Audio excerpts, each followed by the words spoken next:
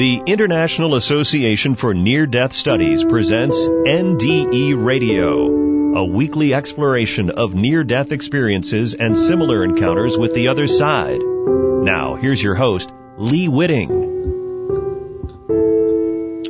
Welcome to NDE Radio, brought to you by IANS, the International Association for Near-Death Studies. I'm your host, Lee Whitting. Today we are continuing last week's interview with Lawrence Furman, the author of Memoir of a Slightly Mad Mystic. As I said last week, it's the autobiography of a boy who began having out-of-body journeys when he was 9 years old, but the freedom and joy those flights provided came into stark contrast when he began sinking into serious mental illness.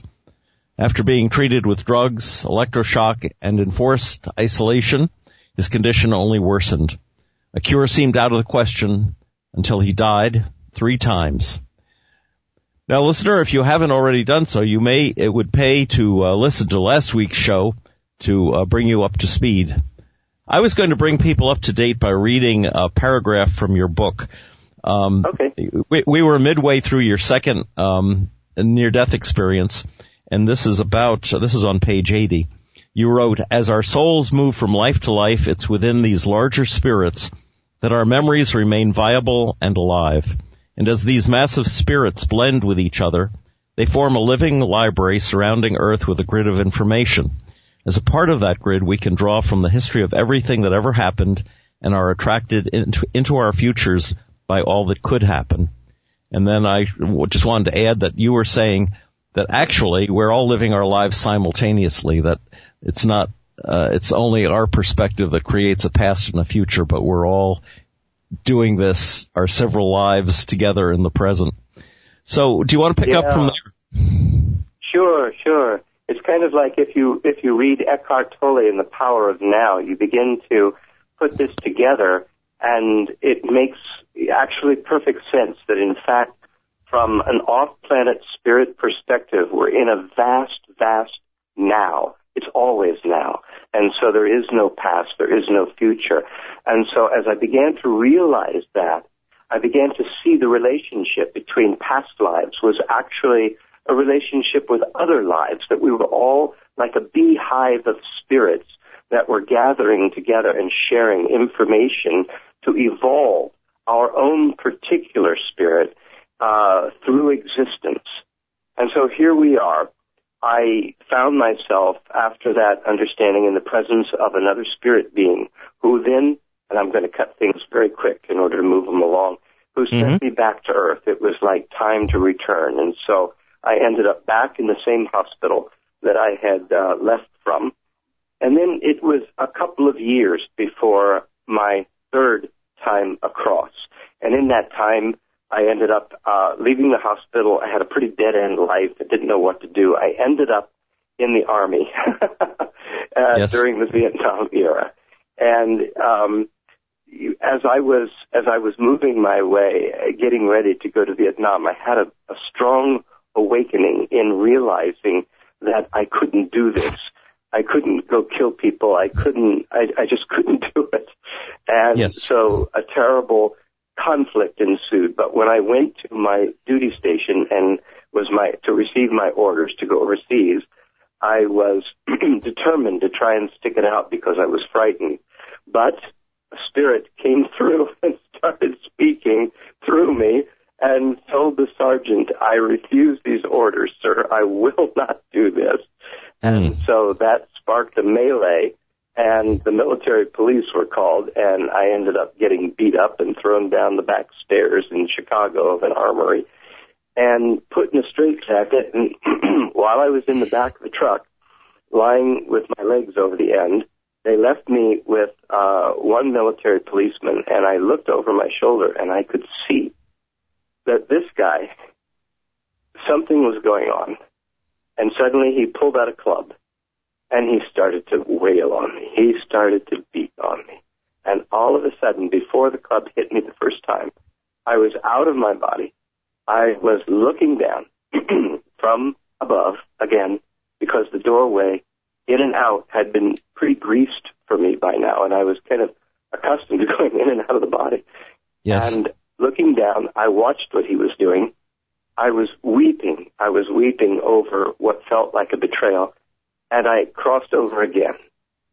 But this time, I got to a certain level where I felt a very loving and incredible presence come up from behind me and begin to hold me. It was though I were enveloped in angel wings. It was wonderful. And this being who surrounded me began to soothe me and calm me. But I began to actually cry louder because I had someone to hear me. And so I asked for my parents, and they said, you can't be with your parents now, and I'll be with you always. And yet, at the same time, a portal opened up, and I looked through, and I could see my parents back in their respective apartments in Columbus, Ohio. And suddenly I understood our relationship very clearly, and my heart opened to them. And for the first time, and I was about 19 by this time, and for the first time in my life, instead of seeing them as my parents, I saw them as the two people that they were, replete with their own challenges and their own trials and tribulations. And I had nothing but compassion for them. And all of a sudden, as the vision of them began to fade, I was just crying with love for them and realized that they did their best to raise me as best they could. And they didn't do such a bad job after all, really. So then, all of a sudden, something happened next. It was as though my mind opened up, and like a shaken bottle of soda pop, my unconscious mind began to surge forward. And as it did, it was as though enveloped in a million and zillion bubbles, I began to access memories of all the lives that I had ever lived. And as those memories came forward, I was able to dive into them and begin the process of feeling my way through them and owning the beliefs and thoughts, the decisions that I had made about life based on experiences in other lives. And that's when I began to realize how full of inaccurate information and pain and suffering my being was. And that's why I had developed mental illness in this particular life. It was the expression of the wrong-headed emotions, wrong-headed thinking, rather, and all the associated emotions that I had with that thinking. And so I began the process of unraveling that ball of twine. And so I was like wailing and weeping as I went through a panoply of memory. I was seeing this life and that life and this decision and that decision. And it was unbelievable, and it was all unfolding. And I could feel my body, even though I didn't, it's so weird, I don't know how to describe it. It's not like I actually had the physical body I have now, but I had some semblance, if it was only the memory of a body at the level I was at during this experience. So I could actually sense and feel the relaxation and the as I would go into these painful memories of how they would transform themselves into joy. And suddenly, I was going after the joy. I kept diving into the pain because I knew that if I felt my feelings fully, they would all return me back to the feeling of love. And that's exactly what was happening. And so I was going through an amazing transformation. Then, as that completed itself, I eventually found myself facing another angel who came in front of me, and I recognized that this was the angel of death. In other words, a being had come in front of me who was giving me the choice this time as to whether I would return to Earth or stay on the other side. And being so close to the memories I just experienced, I wanted to stay. I didn't want to come back. And yet, all of a sudden, I heard throughout my being a snap, as though you would take a rubber band that was placed around a book, pull it to its farthest reach, and let it go. And when the snap happened, my entire being let go of its attachment to ego identity. Now, the first time I died, I went into a space in which I lost all ego. In other words, I didn't even have a sense of who I was or what had just happened. This time, I kept my ego's sense of self, but all the belief structures within it left. In other words, I lost my belief in all the institutions of earth. I lost my belief in school, the law, authority, all the things that we put together here to try to make life worthwhile. Suddenly, I was like a naked being in the Garden of Eden. And it was wildly free and incredible. And in that space, what I realized was that all I was really beholden to is my Creator. I was only beholding to God. And in that beholding, the only law that I needed to walk the earth was the golden rule. Because in this space, I was experiencing myself with such a depth of love and appreciation and joy. How could I not do unto others as I would have done unto me? There was no seeking for gold. There was no seeking for status. There was no seeking for rank and power that I didn't already have. And in this place of completion, feeling complete in my being, I wondered to myself, could I actually live on earth in this state of mind? And that was, I think, what that angel had in mind all along. Because as soon as I began to wonder that, I began falling back. And again, I found myself incarnated again, walking into my body back on earth. Only this time, I walked in the same truck. I was in the back of the truck where I was beaten, and my leg was broken, my head was fractured, and I was a mess. And ended up, someone did find me, and I ended up in a hospital, and after the hospital, I was sent to prison. And I'll just mention this really quick. It's in the book. You've got to read it if you get the book. Chapter 6. It's while I was in prison, I again became so angry with life on earth and so completely involved with my personality in life on earth that I wanted to die. And I was going to commit suicide by cop, which in the Army wouldn't have been too difficult. But I ended up, a spirit came to me in the yard going to the mess hall one morning and actually executed an escape from prison, an escape from Fort Sam Houston, Texas, in which I ended up over the fence walking on a dirt highway through Texas until I came to a diner. And when I came to this diner, I ended up sitting down and having a piece of apple pie. And it's a great story. Well, it is a great story. And, you know, the interesting thing is the spirit came to you and said, what would you like? And you said a piece of apple pie. And then this whole escape ensued so that you could get a piece of apple pie. Do you ever think you might have wished for something grander, like, I don't know, an appointment to General of the Army or something like that? Yeah, if I had a lick of sense, I would have asked for something completely different. I even mentioned in the book, I felt so ashamed of myself for having said that, but I was so angry that that's all that would come to my mind. And so that's what happened. And, you know, that's just what happened.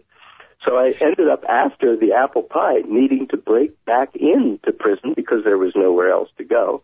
And the spirits did it. The universe reconfigured itself to allow me to actually break back into Fort Sam Houston and get away with it, which I did. So eventually, though, I did end up leaving the Army and making it back to my home in Columbus, Ohio, where I had another nervous breakdown and ended up back in the same hospital. And this time I felt for good. This was it. I was done. I could not access all the memory that I had accumulated from my days in the spirit world. And I was just so inundated with sorrow and upset that I figured I was going to spend the rest of my life in the hospital. Then, another miracle. One day, I was sitting in the hallway. I felt a quickening inside, just the same as I had felt a spirit come to me when I was in the yard in the army. And all of a sudden, my body shifted, and I felt a spirit come into me, and I heard a voice very clearly, and it said, "Now's the time. You've got to leave. Get out now, or you're going to be here for the rest of your life." And it was all of a sudden, what I didn't know is that, again, the universe had reconfigured itself. Everything, an aunt I knew, the dear soul had passed, left me some money in an account, and I was eventually able to access the account and buy a car, and ran into a fella who wanted to leave Ohio and ended up leaving for California. And I escaped from the hospital, but when the spirit came into me in that hospital hallway, the spirit made a connection between my conscious mind and all of the experience that I had experienced in the other world that had been subsumed down deep into my being. And suddenly, I started seeing light again. I started to experience my ability to think again. I started to rise through the effect of shock, drugs, isolation, and all the pain that was running my life in the hospital. And I could see that I was starting to think differently. And so, in the midst of this immense transformation, it was the instigation of this spirit that came to me, that touched all the accumulation of memory that I had now gained by dying, brought it forward, and like a figure-ground relationship in which, I suddenly, what was in the background came to the foreground. I started to understand myself and experience myself in an utterly new way. And when I escaped and went to California, it was like flipping a record over to the other side, and an entire new life began. And that's the beginning of my second book, in which I talk about the ways in which Spirit continued to intervene and interface with my life and lead me toward greater healing, a greater understanding of how life works and what we humans are about. And in other words, they restored my sense of mystical awareness. And I know it's ironic because I was a mental patient, and yes, I did have mental illness. I did have symptoms that were terrible. But I was able, through the grace of God's touch, through these agencies, through these spirits, which is how God works, I was able to become larger than the symptoms that were bedeviling me. I was able to regain the use of my mind and regain a sense of clear perception again. And in that, I began to live a meaningful and wonderful life that became filled with adventures and took me around the world. I've been all over the place and have run into different circumstances where spirits kept intervening and kept showing me that life that we come to view as just the day-to-day humdrum, and that sometimes leads us into being bored or leads us into being cynical, is not at all that way. That in fact, we're still living in the garden in the same way that the original creatures did. But it's a matter of perception. Our perception has traveled so much distance. So far have we come. And there is a tremendous amount of ignorance, I think, if you'll forgive me, but that's what I think, that we're moving through because we have come to so misunderstand ourselves and so come to misunderstand our source. And that's what we're doing now, is we're circling back. And the Earth is now at a point to where information can travel so quickly around the globe, and that's the gift of this internet that was not exactly working so well for us this morning. No, that's right. Listen, Lawrence, do you suppose that it's karma that keeps us, for instance, you had revelations in your near-death experiences that when you came back into your body, you lost touch with for a time. Why is it that it's so easy to forget the true picture that we should know constantly in our minds? Yeah. Imagine yourself for a moment standing on a beach in Hawaii, and you're standing on the beach, and all of a sudden a wave comes up in front of you that's 20 feet high. I mean, it's like a tsunami. And that wave hits you. Where are you going to go? Where are you going to swim? Where are you going to get out of it? That's what we're facing all the time in this world, a tsunami of thought and belief that is raised or enhanced to incredible proportions by our beliefs in it and the way we collude with each other. For example, what's a popular meme in our culture? Oh, crap, death and taxes, right? You can't avoid it, death and taxes. So we have tremendous belief in those two ideas. And because we believe in them, we keep them going, we keep them intact, we don't do anything about them, because we believe they're inevitable. And so we've got bunches and bunches and bunches of decisions that we collectively as human beings have made about life and have convinced each other are true, so that now our sense of collusion is so strong that we have set in motion whirlwinds of energies, tsunamis of thought. Look at the Middle East right now, for example.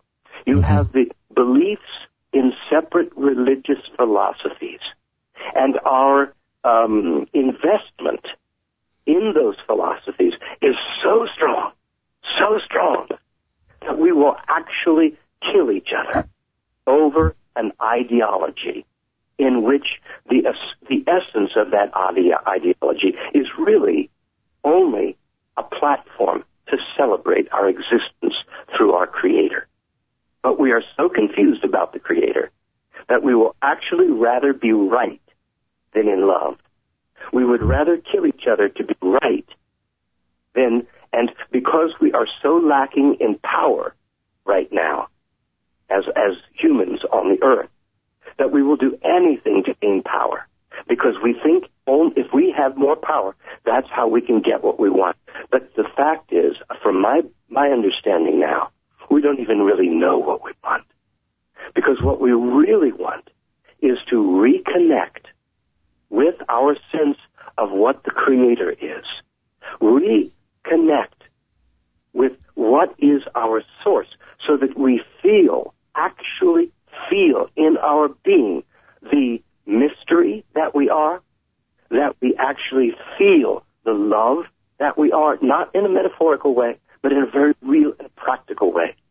And that we wake up each day with a sense of fulfilling the urge, the life urge that runs through us, and feel that our fulfillment is the connection of a larger fulfillment on earth, that we're a part of something greater than ourselves. Right. Now, in one of your descriptions of the creation, you talk about fractals as a good example of how God's imagination works. Do you see evil and suffering as being a part of that fractal, or is that something that we're getting into apart from God's imagination and creativity? Okay. Again, walk with me on this one, because what we're talking about here is something I hate being glib about, but we only have a little bit of time. Yes. So imagine this, for example. Let's say at one point in the history of the Earth's creation, we were spirits and came here, and we were able to come and go freely because we were spirits. And we could take on a form, we could let go of a form, we could create food, we could let go of food. As a matter of fact, certain yogis in India express the ability to create an orange in their hand or something like that. But let's say that we were fluid beings who were able to come and go, but for many, many, many reasons, we began to densify and we got stuck. And so pretty soon we found ourselves stuck in bodies and unable to get back to where we were. And so we needed a mechanism in order to get out of our bodies and get back to where we were. And so death was invented.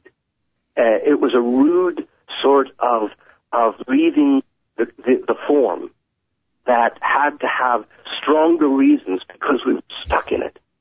And because we were stuck in it, when we left the form, we didn't naturally travel anymore all the way back to source. Instead, the levels of thought, the levels of belief that we began to create and hold on to created a kind of parfait, levels of perception that existed on the earth, which was a certain density. As you left the earth, there were other levels of perception at certain densities. And because we were weighty now, because we had developed gravity of our own, we were kind of held to the earth. And so we didn't travel all the way back, and we started this process of incarnation that began to happen over and over and over again. And the more we incarnated, the more we began to feel the fear of survival on the planet. And the fear of survival led to a feeling of abandonment by the source, because we somehow inherently knew in our being that we are immortal creatures capable of coming and going, capable of manifestation. You see it still in your dreams. If you want to be in Paris in a dream, you're there instantly. And so we have this within ourselves. We know it to be true. And so there is a terrible longing to get back to that, which translates eventually into all of our spirituality. It's the urge, the life urge to get back home and get back to original source and our original form. But because we can't do it yet, because we feel stuck, we feel abandoned, we have developed a sense of hatred towards ourselves and towards our Creator. And so we have this growing fear of survival, leading to a sense of being abandoned to the earth and left here. And so we do what we can to eke out an existence, and we have done that for a number of thousands of years. And now, because of the sufferings that we have laid on each other to try to gain power, to gain comfort, to somehow, and projections of our own self-hatred, we have in our memory banks now tremendous amounts of suffering and pain. And that's what I experienced in my third time across, the opening of my memory banks in which all of that started to come out. And so yes, what you see on the earth with the emergence of a greater ease and greater convenience is that you're seeing people turning towards spirituality in one way, shape, or form. It can be religious, it can be non-religious, it doesn't matter. What matters is that human beings' attention is really starting to turn back towards what is the nature of consciousness? Who am I and what am I about? And as we go through this great circle of experience, we are on the path again to begin to realize ourselves. And in the process, there never was, and please hear me, I hope I can make myself clearly understood. There is only one God. There are not two. So there is no independently existing evil that is fighting God. All that is and all that is not comes from the same source. And all of the experiences that come from that source, when felt fully, lead us back to that source. And out of our ignorance of that source and the suffering and pain that we have developed in ourselves, we have generated, because we have the capacity, like God, to create, to operate, and to destroy, we have generated what we would call evil. by definition. We admitted... Yes. I was just going to say, we are out of time. And we have added some time because of our early technical problem there. But okay. Perhaps you could tell our audience again how they might get your book. I'm on Amazon. It's a great book. I hope you'll take a look at it. It's called Memoir of a Slightly Mad Mystic, How Dying Saved My Life. And if you go to Amazon, click on Memoir and Biography, and then write in Memoir of a Slightly Mad Mystic, and you'll find it. It's a terrific book. Thank you, Lawrence, for sharing your story with us again today.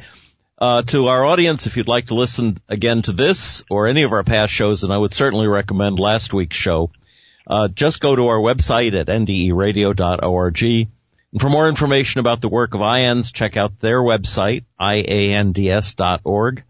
And tune in next Monday, 11 a.m. Eastern, for more NDE Radio. This is Lee Witting saying thanks for listening.